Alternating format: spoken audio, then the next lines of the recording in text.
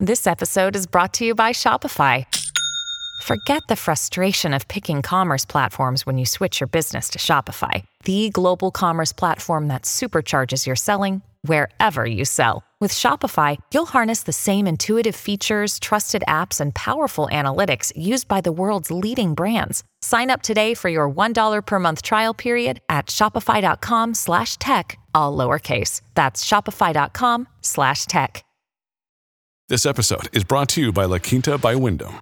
Your work can take you all over the place, like Texas. You've never been, but it's going to be great because you're staying at La Quinta by Wyndham. Their free Bright Side breakfast will give you energy for the day ahead. And after, you can unwind using their free high-speed Wi-Fi. Tonight, La Quinta. Tomorrow, you shine. Book your stay today at lq.com. You are listening to an Irreverent podcast. Visit irreverent.fm for more content from our friends.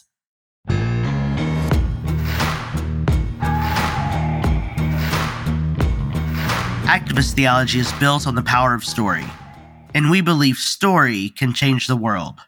We also know that being in community with one another on this journey will help to build a movement committed to collective liberation and a more loving world.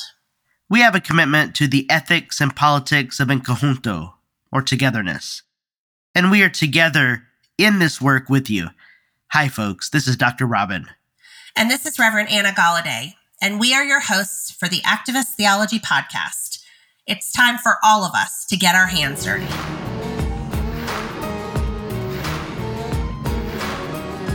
So here we are again, back at the American Academy of Religion and the Society of Biblical Literature with a very exciting guest, a first for the Activist Theology Project. So I'm thinking that not only are our brains going to be broken, but our listeners' brains are going to be broken. It is possible. It is possible. I've had the deep privilege to be with this human a couple of times this weekend already, and every time I walk away feeling like I should feel like I know most of what is being talked about, and I still am like, I think I need to go Google that. Well, and as soon as this guest arrived at the institution, one of the first emails I got from Ted after your arrival is that I need to be in conversation with this human. Yeah. And so finally we're getting that chance to disrupt some shit, fuck some shit up. Really excited. So I'm super excited. Why don't you tell folks who we have at the table with us today? So we are in conversation today with Philip Butler.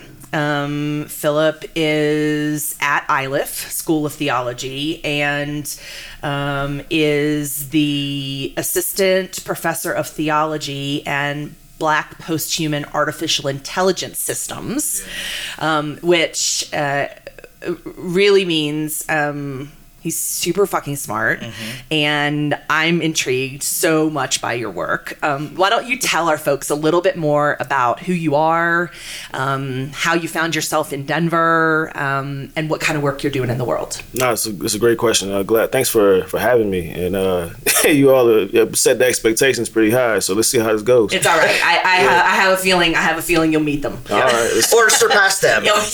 Very kind. So, I'm originally from the DMV. For those who don't know, grew up around D.C. So when you say Maryland, they normally say Baltimore, and that's not where I'm from. It's a different culture. About 45-minute drive, but things are different. Which direction?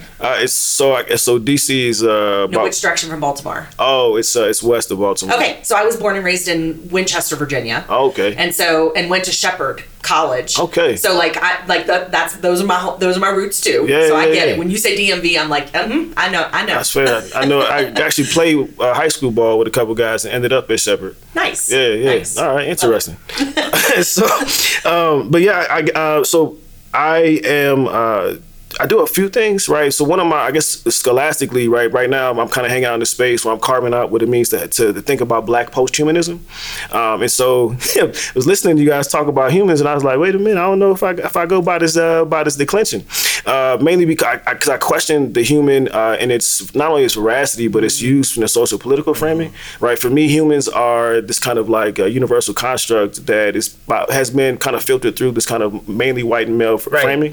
Right. And so for me, I differentiate that by people, and people, you can say in the dictionary, person is a derivative, but I question that too, right? But I also think about this the various ways that like Black and Indigenous folks have always understood themselves in terms of people and personhood, and so I define people as like a local and complex being, right? And so the people come from somewhere, they have a history, right? They're tied to specific sociality and land, exactly, right. And land, all that stuff, right? So they're part of specific ecologies, right? And folks, ask you where you're from. They also ask you like where are your people from, and so they're kind of thinking about things like that as well.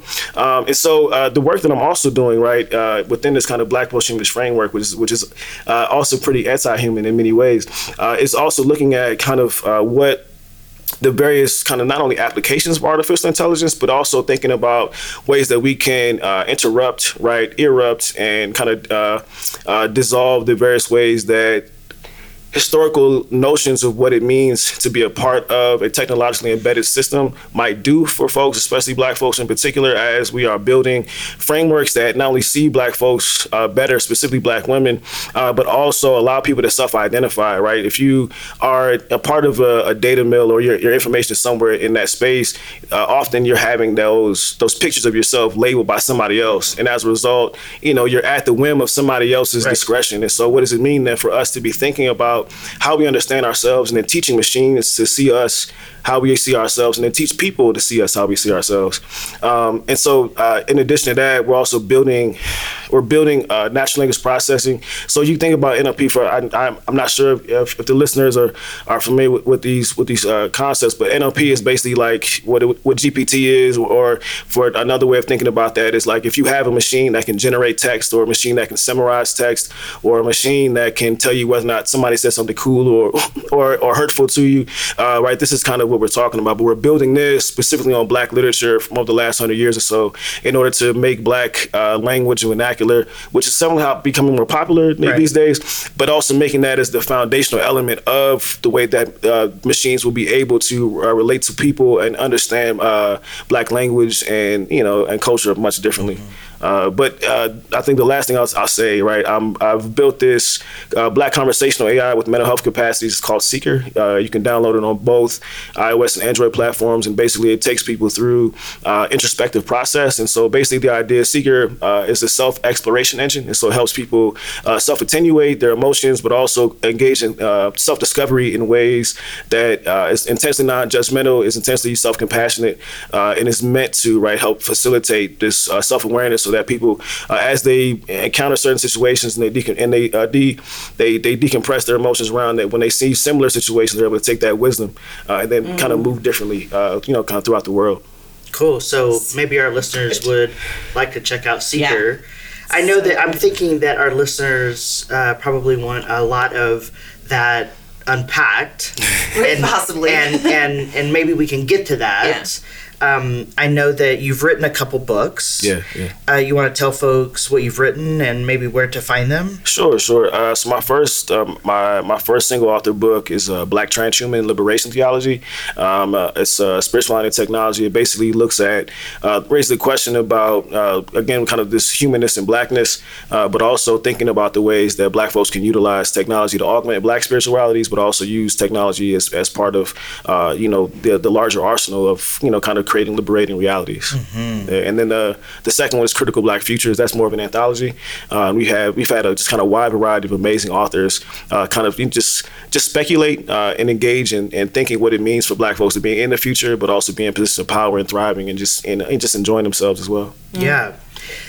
So we're going to ask a question of you, but before we do that, I think it's important that we name some of the facts and systems that have perpetuated kind of why you're doing this work in the first place. Sure. And so we talk a lot on this podcast about the constructs of whiteness, the constructs of systems of power that historically either make other folks invisible or try to recreate those folks in an image of whiteness and an image of a Euro-Christian perspective that isn't in any way related to who those humans are in the first place. Yeah.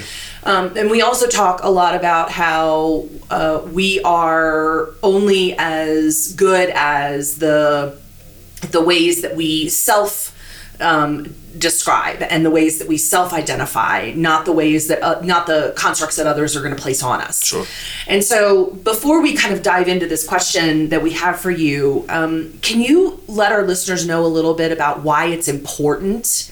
I mean, why it even matters that data and AI and the ability to see and understand humans that aren't white and that don't identify within that realm, why it's important that the work that you're doing is even something that we're talking about. I mean, I feel like people could connect those dots, but I feel like it's also could be really easy for you to just kind of summarize it in a real kind of easy understanding for us. Sure. So I just take one step back, right? Like, so when I went to go do my PhD work, I initially was going to do this just on neuroscience and spirituality. But my coursework was bookended by Trayvon Martin and Sandra Bland, and then all of the death in between. And not alone, what's been happening, since, 2016 and beyond. And so I really had to reimagine what my work was going to be about and who I was going to be kind of speaking for and thinking about the work that I was doing for the folks that claimed me and that I claimed. And then, and so this is where like the technology piece came in, and then the emphasis on blackness, right? And so thinking about this, and then thinking about technology, right? Technology is right. We're using these microphones, right? It's going to be going off these platforms, right? And so I think one of the beautiful things about technology is the speed at which it allows people to communicate, but also the speed at which tasks can be automated and done. But when we talk about like not being able to see black women, so like for instance, I think one of the I guess when you want to say words, so just surprising things, but not surprising, is right. Like black women are the least visible by computers, right? And so, what does it mean? And yet, black women are the ones who are being. We talked about this the other day. Everybody is hiring a black woman to run their equity and diversity, right? And so now we don't have black women scholarship, right? So black women are compromised in many ways. Right, they're invisible, and then compromised by the institution. For sure, and black and the invisibilization of black women is something that continues, to this day. And so, like, in a piece I wrote, maybe I think a year or two ago on Spectres and Monsters, we talk about this kind of a specterizing of black women, right, where their bodies are very present, but they somehow become echoes, right, in the realities of whiteness. And so, when we're thinking about this, we're also thinking about like the various ways that technology allows for certain individuals to create an ecosystem that locks itself in, right? We talk about like cashless societies, right, or frictionless technology and stuff like that. But if you can't be seen by the technology, if the technology is not made for you, right, then you are somehow you are locked out of this particular ecosystem, and your way of life is slowed down because everybody else is sped up. Even if your life stayed the same, the fact that other people have access to move at speeds that are increasing, kind of by the second, suggests that you're being left somewhere outside of this particular framing. And so if we're talking about if white supremacy and this kind of the state sanctioned violence that continues to persist, whether it be by death or debilitation, it allows for this to persist in ways that continues to press forward. And so like this kind of like this idea of progress at all costs, right? And so everybody is part of this particular like mill that is being ground into the bits of this kind of progress mill. But at the same time, if you're not the one churning or even a part of like, some of the more outcomes, you become the fodder, right, for that which is, producing that. And so we do this mainly because of the various ways that the world is kind of careening in a particular trajectory. And so what does it mean then to not only ask the world to stop and consider these things, but also to build technologies alongside them that not only parallel them, but potentially can project beyond what is currently out there, given the the ways that folks are burrowing down into specific types of technological advancements and not thinking about the more broader and expansive ways that we can move that will allow for other folks not only to participate, but just to have a greater quality of life overall. Mm-hmm. So when I was working on my PhD, I became very compelled by concepts of becoming, and particularly the materiality of becoming. And I decided to use a socioanalytic framework of the body, but I don't reduce the body to the human body, but like the building is a body, the table is a body, right. The microphone is a body, and that there are elements of becoming and materiality inherent in everybody. Sure. Right? And this took me into posthumanism and transhumanism. And so obviously, you had to I couldn't write 1,000 pages because they weren't going to read that, right? And so I stopped at about 300. Okay. And I had to cut it off at some point, right? But posthumanism and transhumanism is something that has always been very interesting to me, partially because it is casting a future or the potential of a future. And so the question that we have for you today is, when we say future, what do we mean? I don't know. Right. Yeah. No, but seriously, when you say future, right, what do you mean? No. That's it. I mean, we are there are whole bodies of work on futures literacy happening in the world right now, and there are people who are making significant amounts of money, training up mostly white people, training up, studying, helping organizations dive into a literacy around futures that can inform the decision making process for organizations, for faith institutions. What do you mean when you say futures, and how do you see that the work you're doing with AI dovetailing into that in ways that are liberating, and that kind of produce a kind of liberation specifically for Black people in a way that feels like it's going to have legs in life? Yeah, I just left the conversation that to raise questions about the possibility for anything being different, right? Given the way that the social milieu was set up, right, in this kind of Western-oriented space. Right. But I'm also, when I think about a future, right, I'm just thinking about a different now, right?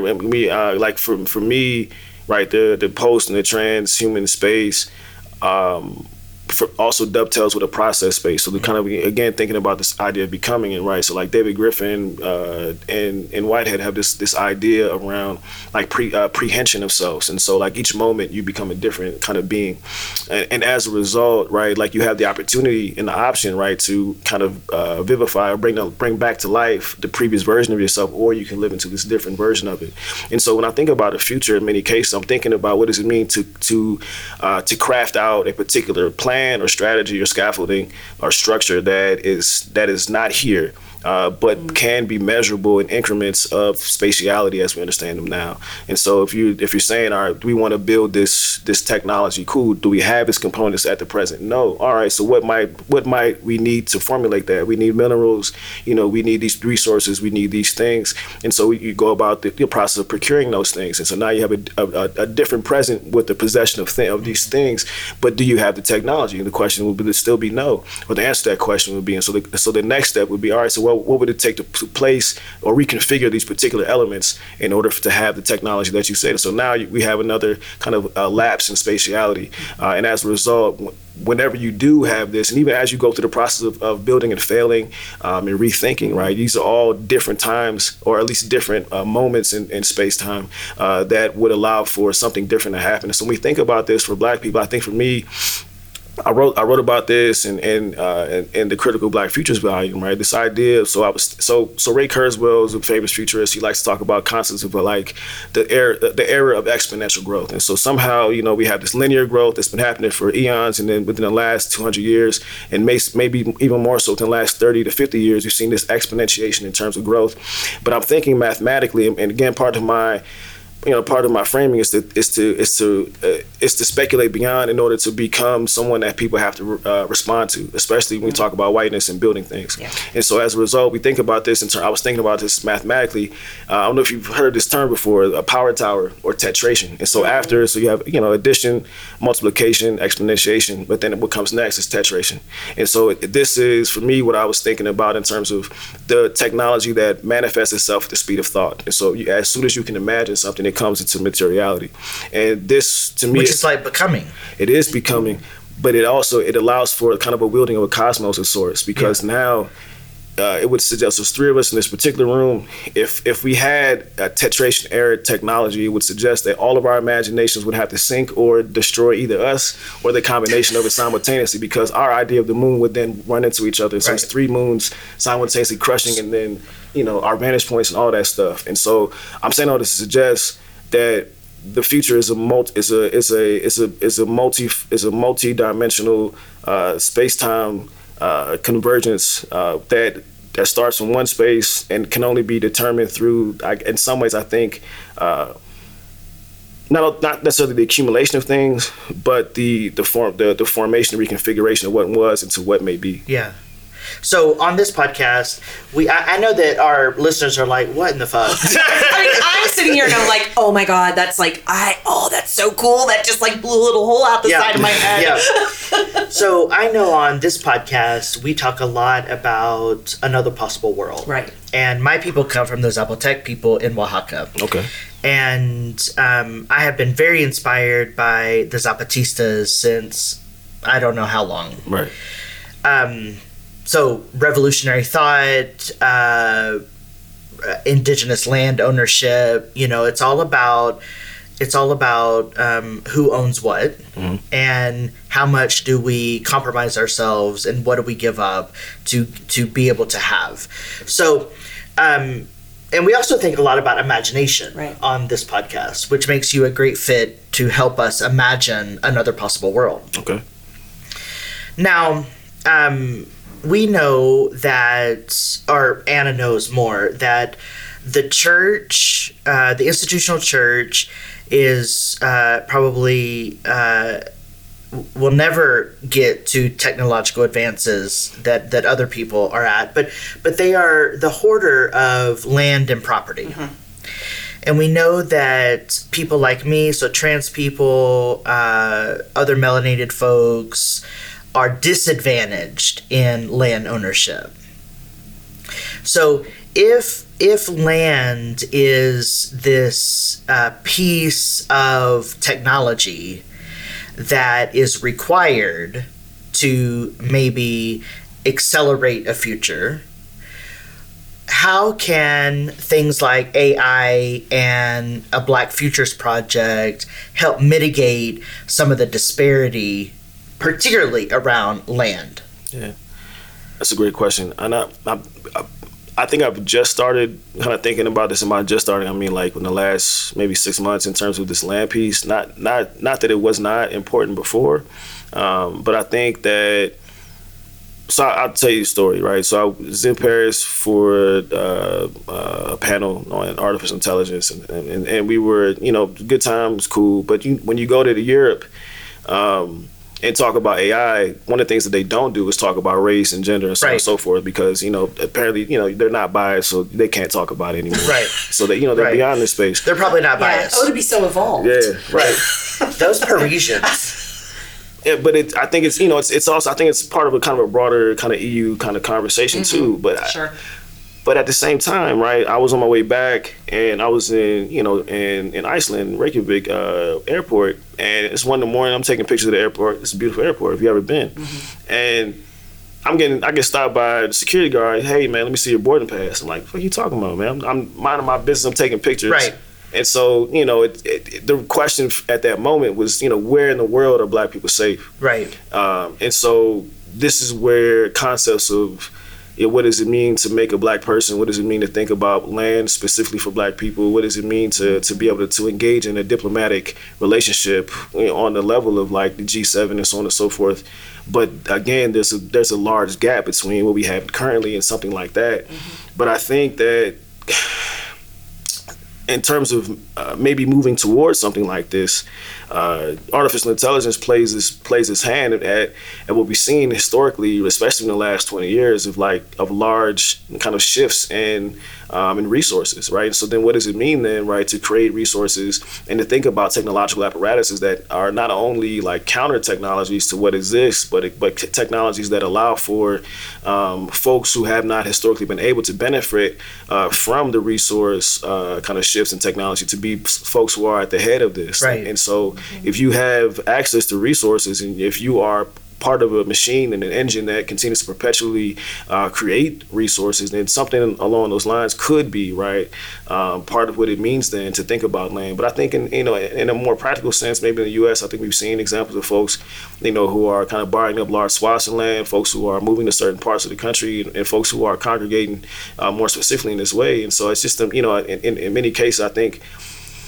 there's going to be some type of convergence potentially, right, about what it means then for folks to be able to not only congregate in certain parts of the world or certain parts even in the U.S., but to say that this is our space and to be not only involved as citizens, as people who live there, but to actually be kind of. But which is, I think, part of my pessimistic framing is that the difficulty of living in a space and then being seen as a citizen is not the same. Right. Mm-hmm. Right. Yeah. And so you have to navigate that, and then you have to navigate the municipalities and what does it mean to have people, kind of like, in judge spaces and clerkship, gubernatorial spaces, mayoral, so on and so forth. And so I think there are a lot of particular structures that that would need to come in tow in order for something like that to manifest. And so. Yeah, we got some work to do. Well, and think about a context like Denver, which has a really riddled history with land and indigeneity. Mm-hmm. Denver is also one of the more highly educated, more advanced degrees per capita in Denver. And I don't know if you knew that. No, I didn't. And I find when I was here, I found many of the people of color were more invested in their executive status than be in community with skin folk. Mm. And so, so the context in which we're in are also deeply compromised by supremacy culture, being economic supremacy, patriarchy, and white supremacy. And so, how do you steward community here and build futures here in this context? Yeah, no, it's a great question. So I think in many ways it's really just so even taking it back to this idea of like this executive status piece, right? I think this is where folks perform proximity to whiteness, right? In many ways, right? And so I think there's something to be said about what it means for people to either exchange that or at the very least kind of navigate that differently. Because there are folks that are going to be there are going to be instances where folks need to be in positions of power, and that's fine. At the same time, I think building these particular types of communities, and I don't want to speak in like purely ethical terms of what folks ought to do, but I think we're also considering the ways in which folks are intentional about the friends that they make, the neighborhoods that they live in, where they choose to spend their dollars. What does it mean then for them to be considering, right, the formation of kind of friend groups for their kids kind of intentionally, right? And so what does it mean then, right, to make sure that the friends that your kids have not only look like them, but also like hold similar values? And then what does it mean to not in a churchy way, man, but just in a way of like, what does it mean to provide uplift and build these children in ways that create conditions for livability? Create conditions for livability, but I think there's an internalization of something that needs to take place in order for people to be able to sustain themselves in spaces that don't look like them, and in spaces that that lift up other cultural modes of existence over the ones that they have at home. And so what does it mean then to equip the children with the necessary internalized tools to say, in class that, this is probably not what happened historically, or to say that whatever you're saying is fine, but I know something different than me and my friends also recognize this as well. So be able to teach self-determination at home so that we can self-determine in public and mitigate the false histories. Yes, and right. I think so. There's a concept of identity that needs to take place, whether it be a cultural one or and I think there's a layer of self-identification that could be a bedrock that does not toil or trample upon folks' ability to self-identify in the more broader ways of how they understand themselves, whether it be through through gender, class, so on and so forth. So what does it mean to have an underlying identity? Right? I think in the churchy sense, right, they've had you're a child of God, but nobody knows what the fuck that means. Right. But or at least they don't live in, so they don't believe it. It's like if you really was a child of God, you probably be God too. But that's a whole nother conversation. Right. But nevertheless, like what does it mean to create this not thin veneer, but this very like if you get to the end of it, like this shit is not finna break, bend, or crack. And then you can build other things on top of that allows for that layer allows for the flexibility, the fluidity of what they are becoming to be. Mm-hmm. That still does not tamper with that. And so I'm wondering about what does it mean to make that an element of who they are, so that whatever they choose to be and however they move throughout the world is reinforced and continues to bounce back off of that thing. A kind of scaffolding, if you will, right? That is deeply. I know you don't like ethics, but yeah, I don't. But a scaffolding that is future oriented for self and other and grounded in community. Yeah. I've also had a troublesome term with the concept of scaffolding, because when you see scaffolds, they just seem flimsy. Mm-hmm. You know what I mean? It's like these thin, kind of metal PVC things with like some old boards. Yeah. And so I've always been curious about a different kind of like term for that structure that seems a bit more like solid. Mm-hmm. Mm-hmm. I mean, it makes me like. If I think that scaffolding in the U.S. is flimsy, like I used to spend a lot of time in Asia, and like all that scaffolding is like made of really thin bamboo, and I know that bamboo is like one of the toughest materials in the world, but it is like it's so thin and so scarce, and I look at these men that are like 50 feet up on bamboo, and I'm like, you are a remarkable human. You have got all the guts in the world. I digress. So I'm curious about the project that you are engaged in right now at Iliff. I think for many of the folks that are listening to us, and even for myself as someone who is a graduate of Iliff, when I saw the announcement come through that Iliff was kind of starting a project that was kind of centered around and based in AI as a school of theology, right. And that they were carving out a set of resources and pouring into this work in a way that most theological schools and seminaries are not even, it's not even on the radar for seminaries to be looking at conversations around AI.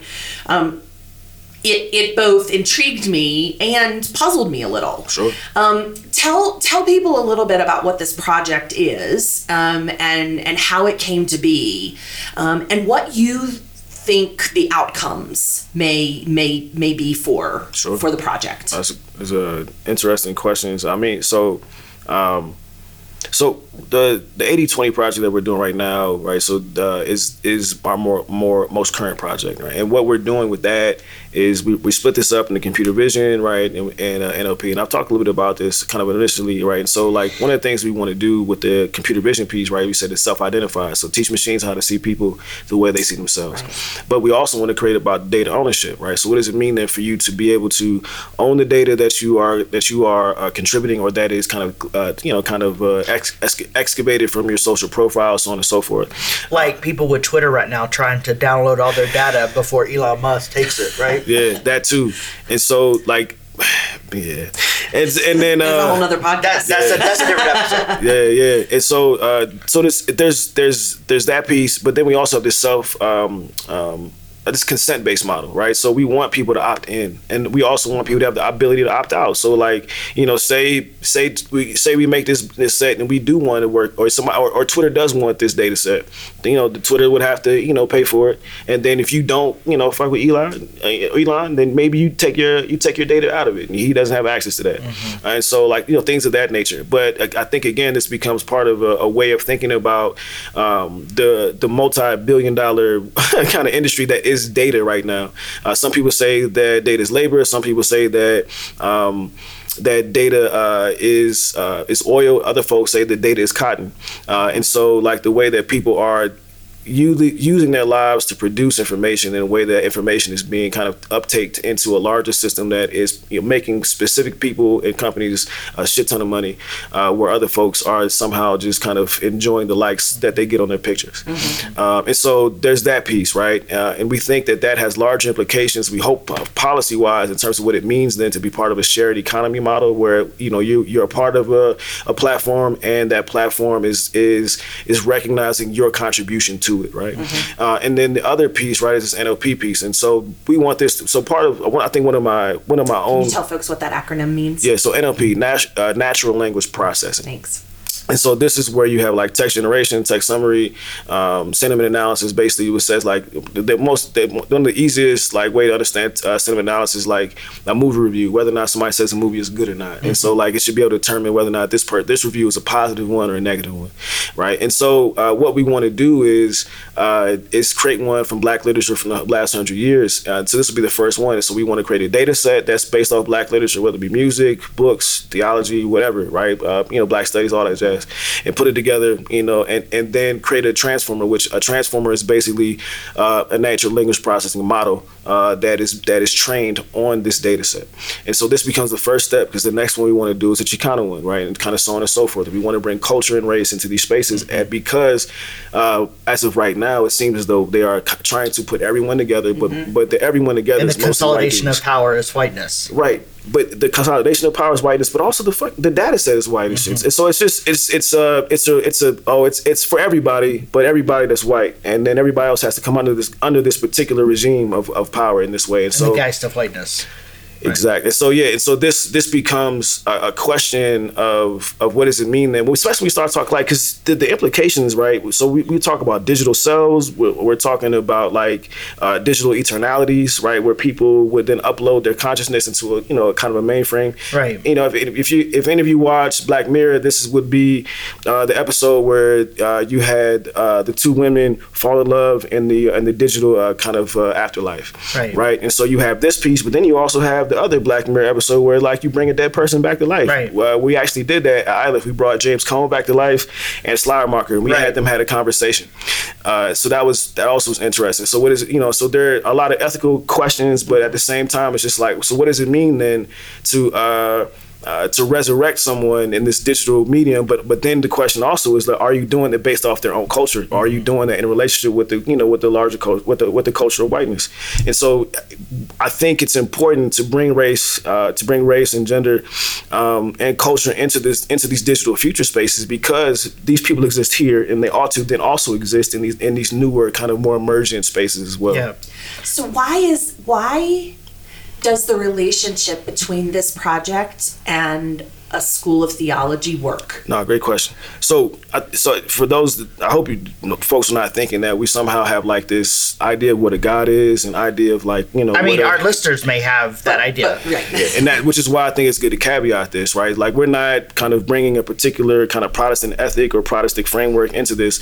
Right. The main thing we're doing is we're using the critical framing that stems from the theological training that we have. And so, what does it mean to have a decolonial perspective? a critical perspective, right? An anti-colonial perspective. What does it mean to have a deconstructor perspective, or even a post-humanist perspective, and a Black post-humanist perspective at that, to raise questions about, like, especially like if you're making technologies for quote unquote humans, and you went through a traditional kind of like canonical version of the humanities, then you've read Kant, you've read Rousseau, you've read Hume, and you've read pretty much all those dead white dudes, and those concepts of what a human is stem from these embedded notions. Right. And so this becomes the very thing that allows for the proliferation of the of what we already have. And so approaching these projects from this critical theological space allows for us not only to unpack that, but to recenter not only the users, but recenter the technology in and of itself. What does it mean to make technology that is grounded in and of itself, right? To honor the tech, and then allow for the tech to be in a sustainable space. So that you're not just creating like a panopticon. Not just that. That is essentially in service to surveillance. Yes. So, but that's all right. That leads us down a different road, I think, right? Because we're the type. So if you're at all enamored with technology and where it's going, then you also have to be able to mind or recognize at the very least that privacy is some bullshit. Right. And that whatever data you think you're giving away now, in order to have the type of technology that runs at the speeds that we see on TV and beyond, you're going to need even more access to your data. And this is part of why it's important to create these kind of reciprocal relationships between the users, right, and the technologies, because ultimately there's going to be this synchrony that you can't necessarily tether them apart from one another. And so to have that kind of speed, you're going to need to have that kind of access. And so what does it mean to have that kind of access in ways that feel good to the people who are sharing their information? Yeah, that is consent driven, and that is. But then there are limits to consent. Whose consent and what culture of consent? Because consent in BDSM looks very different than the kind of consent that folks are talking about here, right? I mean, I don't know. I like to think that consent-based ethics or practices maybe are not the best. Say more. Well, I'm just thinking about the ways in which consent is constructed. Your consent and my consent may look very different. So then, on what basis is our relationality? If our consent is not in alignment, then what do we base our relationality? In the same way with technology, if it's just an opt-in, that feels opting into what, right? And I don't know. I feel nervous about the totality of consent-based practices. Yeah, no, I don't think it should be a one-size-fits-all, because it's opt-in, it's also opt-out, right? At any point, you would be able to, ideally, right, take yourself out. But also the question is, you would then take yourself out of the kind of like home database, because if you've already been a part of databases that have sold it and you've made money off of it, then that's another question about retracting the access at that point. Simultaneously or similarly, right, whatever differences in consent exist, I think that we can and should think about implementing them so that, again, people feel the best about how they are participating in this larger ecosystem, right? We're already a part of this digital and technological sociality in ways that we are directly aware of, and in many ways that we're not. Mm-hmm. And so as a result, I think, and so this is where, so like one of the terms we throw around at the Institute is this idea of digital citizenry. And so what does it mean then, right? Part of being a citizen in a quote unquote democratic space suggests that you are not only, right, someone who has rights and responsibilities, but you're also an active element within the process of what it means to move towards something else, given where you currently are. But this also places a larger onus and responsibility on the citizens who are data citizens. So you would then have the responsibility to know, all right, this is what's going on this month with your data. This is what we're voting on a town hall. This is what it looks like for us to understand consent at this moment. Right. Do you have something to say about that? Well, that's very different than the way consent is talked about in the larger realm. Right. But this is what we're talking about. And so your question is an important one in terms of how do we delineate delineate that and differentiate that from these larger spaces, but also it raises questions about what other folks, I think, especially within the tech spaces that lean towards speed, is they don't trust you to actually do it. Like, how many people are actually reading the terms and conditions and privacy on a regular basis? And so they probably should be given to you in chunks. Right. But it doesn't happen that way. Or maybe there should be an explainer video. Who knows? But at the very least, if you're going to be a data citizen in this particular type of future, then you're going to have a bit more buy-in.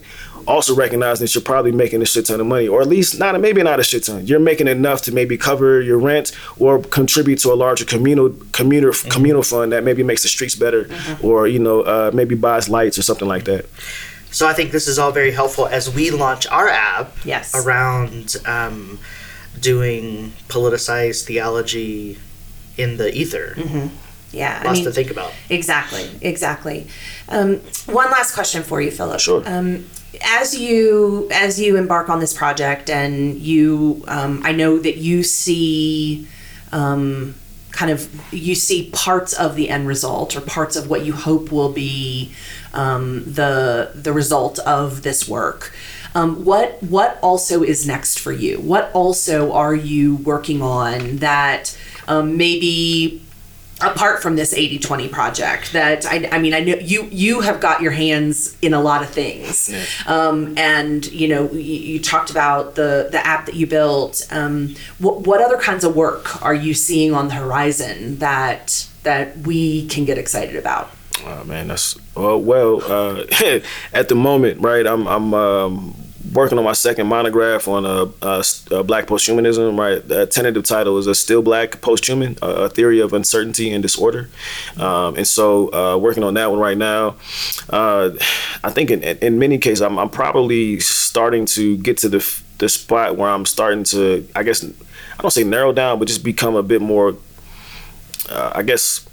intentional about what I'm picking up, and so really kind of like focusing on Seeker a bit more, and I think I guess trying to work on some like healing spaces around like the frameworks that Seeker's built on. So we built Seeker on internal family systems therapy, narrative psychology, and CBT or cognitive behavioral therapy. And so thinking about like the various ways we can facilitate, maybe like healing circles or something like that to help people through this, right? Because I think part of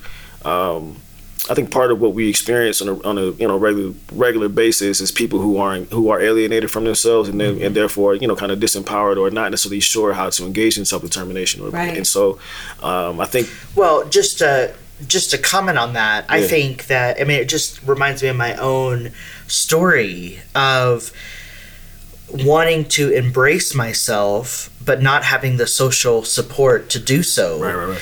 And having and really suffering because of that. Yeah. And what if I had this app and I could have self-determined a lot earlier? Right. And so I'm just thinking about myself, like I could have not suffered as much. Maybe. I say maybe because, right, Seeker, I think it's definitely a good resource. It's also still new, right? So there's a lot of things that we're still, working to augment and make better and make sure that, the conversation feels organic to people. Sure. Yeah. And so, I think one thing I always try to emphasize with Seeker is that it's not like talk therapy. You're not very much so going to come in and just like yell at the world and stuff like that. Right. Because it's going to give you space to vent. But then it's going to point the questions back to you. Right. And so, kind of one of our premises is that you have all the answers already. Right. And so it's just a matter of like giving you space to really engage in that self-exploration. Yeah. And so trust the questions if you do decide to download it and hang out. I'm going to check it out. Yeah, that's so great. Yeah. Philip, I can't thank you enough for saying yes to joining us. Yeah. I know that, I am... If nothing else happens after AAR, I am leaving this space like more committed to understanding not just the role that I am playing in my own in the data collection that's happening about me, but also where I am. Where I want my, where I want to be involved and how I want to be engaged in that. And I'm grateful that your commitment to the project for your people is as robust as it is. It's important, and folks like me don't need help. Everything's built for us already. And so I remain grateful that this is the work that you're doing. Oh, sure. Thanks for it's been a pretty cool conversation. Yeah. Thanks for being a part of it. Sure. Friends, we will see you again next week on the Activist Theology Podcast. Take care. We want to thank you for listening this week. We encourage you to share this podcast with your community. If you enjoy us and our work in the world, please give us 5 stars on your podcast platform. Want to help support this podcast? Go to activisttheology.com and click on podcast. We can only do this work with the help of you, our listeners. You have no idea how much even a small monthly or one-time gift means to this work. The music you hear in this episode is Hands Dirty by Delta Ray. Our sound editor is Dan Medley from 10 South Sounds. I get my hands dirty. I show up so early. They show me no mercy. So I just keep working. Maybe God could save me. Or my boss might pay me. You are listening to an Irreverent podcast.